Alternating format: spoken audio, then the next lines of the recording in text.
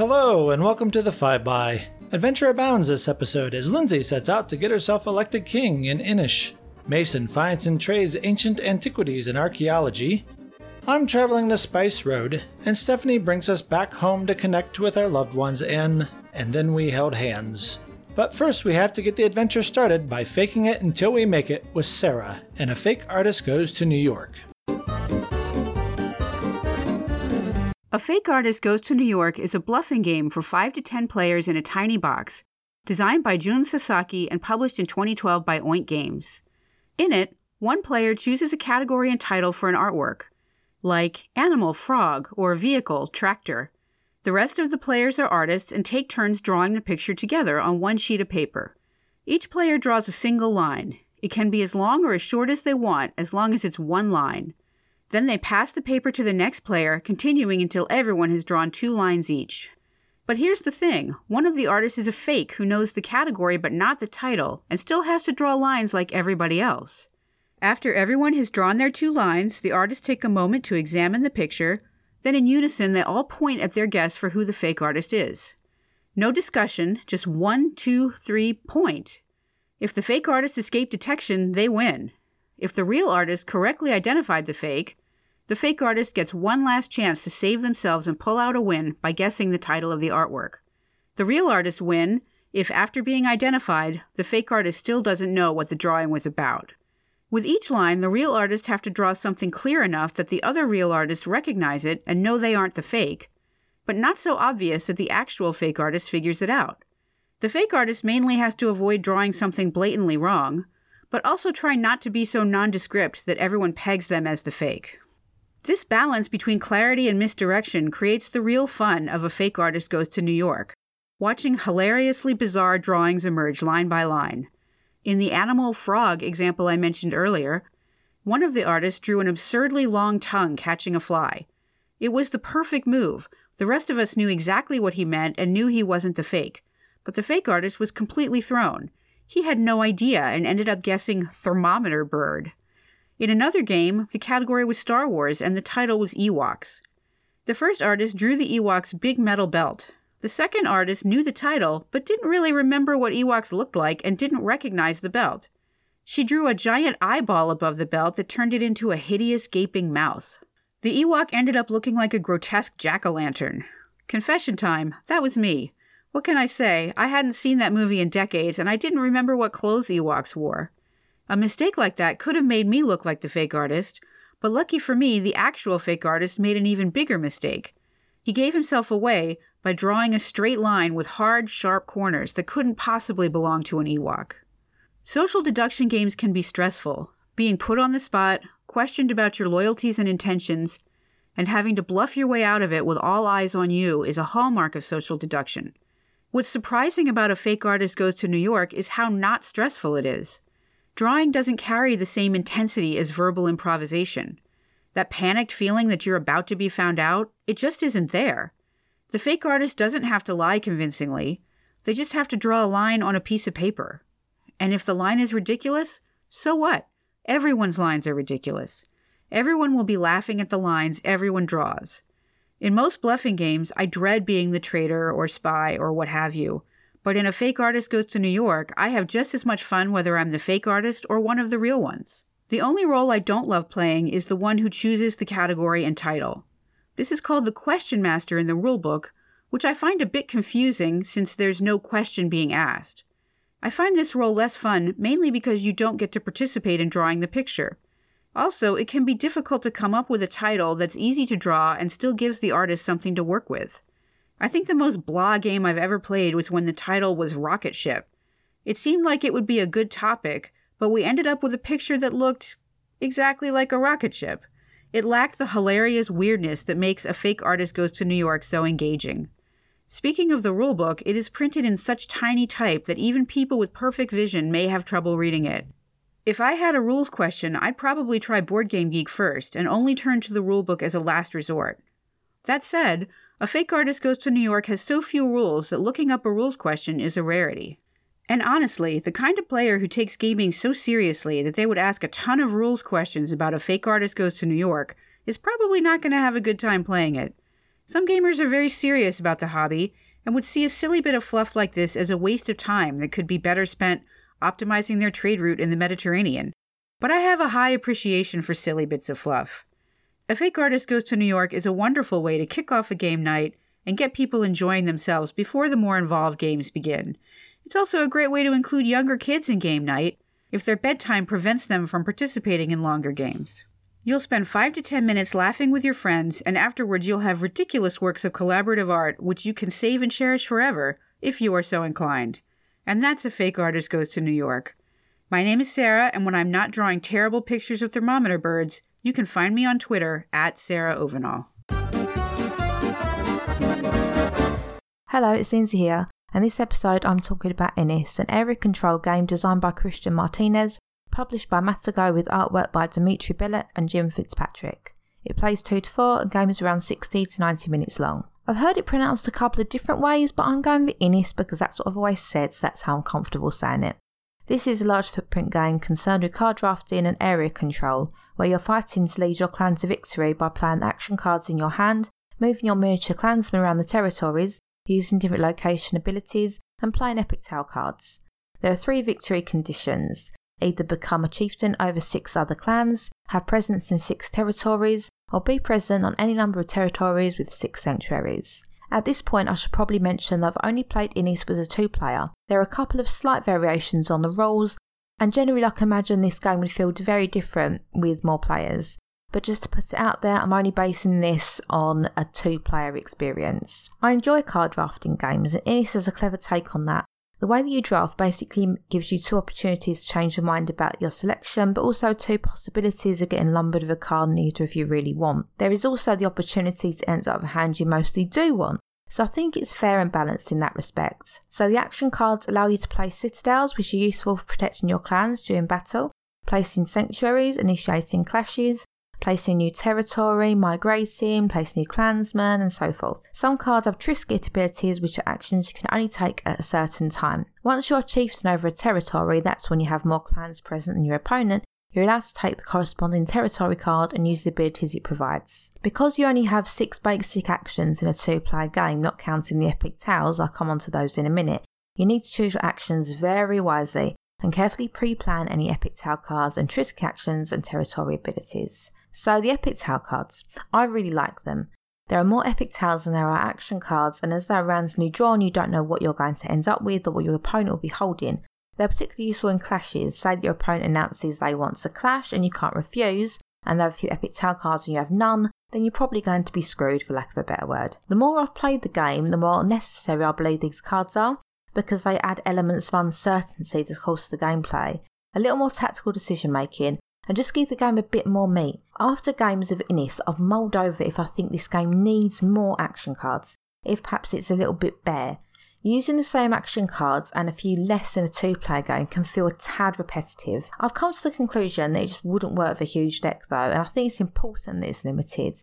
Thematically it makes more sense that you can only take a certain number of actions, but it's also about drafting the best cards for your strategy and playing them at the right moments, which wouldn't work if you had a ton of cards to choose from. Also, as you'll all be using the same cards at some point during the game, you have kind of an idea what your opponents could be planning, giving you the chance to follow their plans or work around them. I think Ennis could do with an expansion for sure, even if it was just a few more cards to change it up or more territories to add on. My favourite territory is Gates of Tir na Nog, which I know I've probably pronounced horribly. Whilst you're present in this territory, you flip the Flock of Crows token. If the direction changes, you must lose a clan from the territory and draw an epic tale card. So this to me is a little bit risky, which I like. You use the gates to accumulate epic tale cards, but you also could be losing clans every turn, and of course that could be part of your grand plan. I'd love to see an expansion that draws further on the otherworldly aspect of Ennis, perhaps with abilities to transport you around the board or calling upon specific gods or spirits to conjure into your clashes, that sort of thing. I think that would be cool. Ennis is also about focus. I say this a lot, probably because I'm always trying to tackle the big games when I'm on my last legs and I've got no mental capacity left. A couple of games I've been tired or not super focused, and I've realised I missed an opportunity or handed the victory to my opponent. As mentioned, there's 3 victory conditions that can win you the game. It's a really good idea to have one in mind from the get-go, but prepare to be flexible. As with most strategy games, it's great to have a plan, but flexible with your approach, in my opinion. So does it work as a 2-player? Well, it's pretty brutal. Have a solid friendship with the person you're playing with if you still want to be on speaking terms when the game ends. It's pretty heavy conflict with 2 players because when it comes to clashes you're only fighting each other obviously. And I love playing the Gesh card. He basically says, you want to do such and such? I don't think so. And, he probably wouldn't actually say that because he's like an ancient being and not Alicia Silverstone. But he is quite a mean one to play. A couple of last few points. Yes, the artwork is bloody beautiful and ludicrously and lovingly detailed. The card size is very awkward and I'm yet to find sleeves that fit. And the jagged edged territory tiles are horrible to shuffle. Even if you're not sold on owning Innis, I think it's definitely worth playing and trying. It's definitely the kind of game that you need to keep playing to get the feel of. And some people were underwhelmed, others were delighted with it. I'm still on the fence somewhat. I'm not underwhelmed, I'm not overwhelmed, but I enjoy it and I anticipate playing more. If you want to see and hear more from me, you can visit my Instagram and YouTube channel, Shiny Happy Meeples, or pop my blog, www.shinyhappymeeplesblog.wordpress.com, or follow me on Twitter, capital S, capital H, Meeples. Bye for now. Hi, I'm Mason Weaver. Let's talk about archaeology. Most very serious, and a lot of casual, readers have favorite authors, and the same is true for hobby board and card gamers. Much like committed readers, a lot of us have a tribal brand loyalty that makes a new game announcement from our favorite designers a very major event. For me, one of those designers is Phil Walker Harding. You may know Phil best from his incredibly successful drafting game, Sushi Go, or possibly from last year's Spiel des Jahres nominated Imhotep. One of my favorite of Phil's games is a lovely little box full of cards called Archaeology, the card game. Released in 2007 by his own Adventureland Games out of Sydney, Australia, and picked up in the US by Z-Man, Archaeology is a quick and clever set collection game with a shared market and a deck full of very nasty surprises. In some ways, Archaeology is a bit like what Thebes the card game should be. You're digging through a deck looking for artifacts, set collecting them, and then selling them to a museum. I think there are a few key factors that set Phil Walker Harding games, and Archaeology in particular, apart from other set collectors. One of them is the math. Card frequency, and set payouts based on that frequency are perfectly balanced beyond my ability to comprehend the work that went into said balancing. I don't know how Phil does it, but he manages to do it. That works especially well in Archaeology, because you're not allowed to add to a set once it's left your hand. Unlike traditional rummy games, you can't lay off cards onto a set you've already created. There's no hand limit in Archaeology, so you can, if you so choose, just keep picking up cards or trading for them in the market, hoping to build these monster sets of artifacts to lay down. The danger, and the push your luck element in Archaeology, comes from the stack of Sandstorm cards shuffled into the deck at the beginning of the game. So on your turn, you must draw a card from the top of the deck. You're then free to exchange cards in the marketplace or lay down sets from your hand, but not every card you draw will be a new artifact you've uncovered. When you draw a Sandstorm card, every player must discard half of their hand into the market. If there are only 2 cards in your hand, no big deal. But if you're holding a dozen high-value artifacts that you were planning to lay down this turn, you have basically just screwed yourself. I think in a very clever way here, Walker Harding manages to capture some of the very raucous, anger-inducing table pounding of popular Take-That style card games without the direct meanness of targeting individual players. There is a touch of Take-That with the Thief cards. When drawn, they allow you to take a random card from a player's hand of your choice. But more often than not, it's not incredibly helpful to the Thief, and we actually play an interesting meta-mind game when shuffling our hand before the Thief chooses. It forces one to second-guess where their opponent has placed the high-value cards in their hand, or if they even have any at all. Did they just shuffle those up to make me think there's something good, or is there actually something good? Did they move that card all the way to the left of their hand because there's where the best ones are, or because that's where they want me to think the best ones are? It adds an interesting level of mid-game emergence and strategy that I really enjoy. Archaeology is rules light, and even relatively strategy light, but every turn presents difficult decisions about what to keep or what to trade for, based on your assumption about how many cards are left in an individual suit. There's little AP and no perfect information here, as part of the initial setup is removing 3 small stacks of cards and entombing them for future discovery. You do this by collecting and playing map cards. If you can hold out long enough, or get very lucky, you can drop 3 map cards on the tomb and pick up the stack of 7 artifact cards. Because these are randomly shuffled at the beginning of the game, I've drawn tomb hands filled with the riches of the ancient world, and sometimes a bunch of broken cups and worthless junk. There's a fair amount of luck in Archaeology, but there are also multiple paths to victory. I've won playing it safe, keeping my hand low and selling off small sets every round, and I've won going big, taking risks on really valuable items and keeping my hand full in hopes of not getting caught in a sandstorm. I've taught Archaeology to gateway gamers and to very serious heavy war gamers, and it's always a hit. In 2016, Z-Man put out Archaeology: The New Expeditions, an updated version with new art that includes some objectives and events, but I haven't played it. The new art is nice, and I know Phil significantly prefers it to his original art, but I find something very charming about the original version. You can pick up a used copy of Archaeology any day of the week for $10 to $20, but hilariously, and not unsurprisingly, the 2016 Z-Man reissue is either out of stock or out of print, and people want very unreasonable prices for it. While the 5x is not a platform that I typically use for my board game rants, Z-Man's inability to keep titles in print and or in stock is both bizarre and deeply foolish on the part of parent company Asmodee. I can't possibly see any kind of business strategy that leverages not ever printing enough copies and then delaying reprints of games that regularly sell for double their original retail price. This has been a long-term problem with Z-Man, both under its original ownership, under Philosophia, and now under Asmodee. It's not like Asmodee doesn't have the capital or infrastructure to print card games, right? I don't get it. Sorry, I've digressed here. I typically don't cover games that aren't readily available at retail, but old copies of Archaeology the card game are so ubiquitous that you won't have any trouble sourcing one for yourself. But if you can't find it, please get in touch with me and I'll be happy to point you in the right direction. So who should buy Archaeology? People who like set collecting, people who like ancient Egypt, people who like a thriving, active marketplace at the center of a light economic game, people who don't mind a touch of randomness and bad luck, and people who don't get bent out of shape when the treasure of a lifetime gets stolen right out of their hand. I give Archaeology 10 out of 10 golden masks of Tutankhamun, buried in the shifting sands of the Sahara. I'm Mason Weaver. You can find me on Twitter at Mason A. Weaver. Hi there, it's Mike. Century Spice Road by Emerson Matsauchi and published by Plan B Games is a themeless, abstract card drafting, cube trading, deck building dynamo. And, coincidentally, the game I'm talking about today. I've been following Century Spice Road since it was announced back in 2016 as Caravan, and after all the twists and turns, I think this game has turned out for the better, with stunning art by Fernando Suarez and streamlined play by Emerson. I call this game themeless because that's what the designer has called it, but in Century Spice Road you're collecting and trading spices to fulfill contracts on the contract biro. Okay, fine, the game calls them points cards, but to me they are contracts in a foreign land. Each player starts with their caravan, which can hold up to 10 spices, a couple starting spices, usually turmeric, but also possibly some saffron depending on player count, and 2 cards. The first card allows you to collect 2 turmeric. The second card allows you to upgrade any 1 spice by 2 steps, or 2 spices by 1 step. The rest of the setup is simply placing out the bowls full of turmeric, saffron, cardamom, and cinnamon. Then setting up 2 biros, one for the trader cards that let you obtain and trade for spices. These are the cards that you'll be playing to gain goods for your caravan. And the top row of contracts you can fulfill with those spices in your caravan to score the specified points.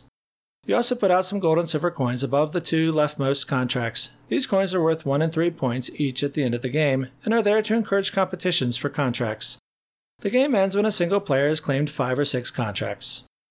For your turns, each player may choose to play a card from their hand, acquire a new merchant card into their hand, claim a contract by trading in the necessary goods from their caravan, or rest to take all their played cards back into their hand. It's really the rest and the acquire actions that set this apart from most deck builders. In Century Spice Road, when you acquire a merchant card, you may immediately put it into your hand. This means if the perfect card that you need right now is sitting there, take it and use it next turn. Add the ability to rest whenever you wish to regain all your cards, and this becomes a very tactical game. I have on several occasions taken a merchant card from the biro solely to gain the spices other players have put on it to skip it when acquiring other merchants further down the biro. That you don't have to play all your cards before resting opens up a lot of options and makes for a much more forgiving game. But don't be fooled, I don't feel this is exactly a gateway game either, because while the turns are very simple and trading spices for other spices is very satisfying, you really need to keep your eye on a goal and what others are doing. I have found myself just sitting there churning spices for a couple of turns and realizing that I was not getting anywhere close to the current goals. I had lost focus after someone else had taken the contract I was trying to fulfill, and had incorrectly assumed that just turning the cards I had would get me somewhere useful. It didn't. Usually someone taking your contract isn't too much of a hindrance though, but depending upon what cards are out there, it can take a couple of turns to shift what you have around to fulfill a new contract. There can also be a bit of luck on which merchant cards are available on your turn. I've had a few where say all the cards in reach on my turn are for turning cardamom into other goods, and I didn't have a quick way to make a couple cardamom. So I ended up playing and resting the same 3 or 4 cards for most of the game and really felt out of it. To my surprise, even though each game I felt someone was clearly getting the better cards and making better use of them, come end of game scoring time the scores have always been super close, aside from the one time Lisa creamed us all. So, why do I keep emphasizing the theme in a game the designer said was themeless? Well, that's probably because Fernando Suarez's art really speaks to me. It just oozes real people and places, and probably because I'm a history buff, it makes me feel like I'm part of that world. It's just so nice to have a Rochester-style draft game that isn't about attacking your opponents. The equally amazing, but totally optional playmat with art by Chris Williams does the same. Seeing cardamom pods under the green cubes just really cements that connection for me. So, in the end, I'm a little more mixed on Century Spice Road than I thought I'd be, but I think that's more about me, my expectations, and my default reaction to this style of deck builder. I really like the tweaks Emerson has made to deck building. I think it's super sound mechanically, and I do really enjoy playing and trading for cards, but I get a little frustrated at the luck of available cards at times. I also feel the game itself goes on a touch too long, especially at 4-player. I haven't played it with 5, but at the moment I feel 3-player is about perfect. Despite some minor niggles, this is a solid start from Everson and Plan B games, and I'm really excited to see where it goes from here as we continue through the Century trilogy. If you'd like to give me your thoughts on Century Spice Road, or also show your appreciation for them getting it right, cinnamon is the king of spices, you can reach me on Twitter at Mike Grizzly. I don't know how much stock I put in my astrological sign, but if what I've read is to be believed, my Libra birth sign is all about balance. Never wanting things to get pushed too far in one direction or another. And maybe that speaks to some faded reason why I love the game And Then We Held Hands. Released in 2015 from Luda Creations, And Then We Held Hands is a game all about maintaining balance. Emotional balance, as you and your partner navigate the highs and lows of a relationship. In this 2-player game designed by David Cherkop and Yannick Massa, players are working to meet emotional milestones by using cards featuring artwork by Dixit artist Marie Cardouat. The goal of the game is to complete a series of objectives by ending your turn on a specific colored spot on the board.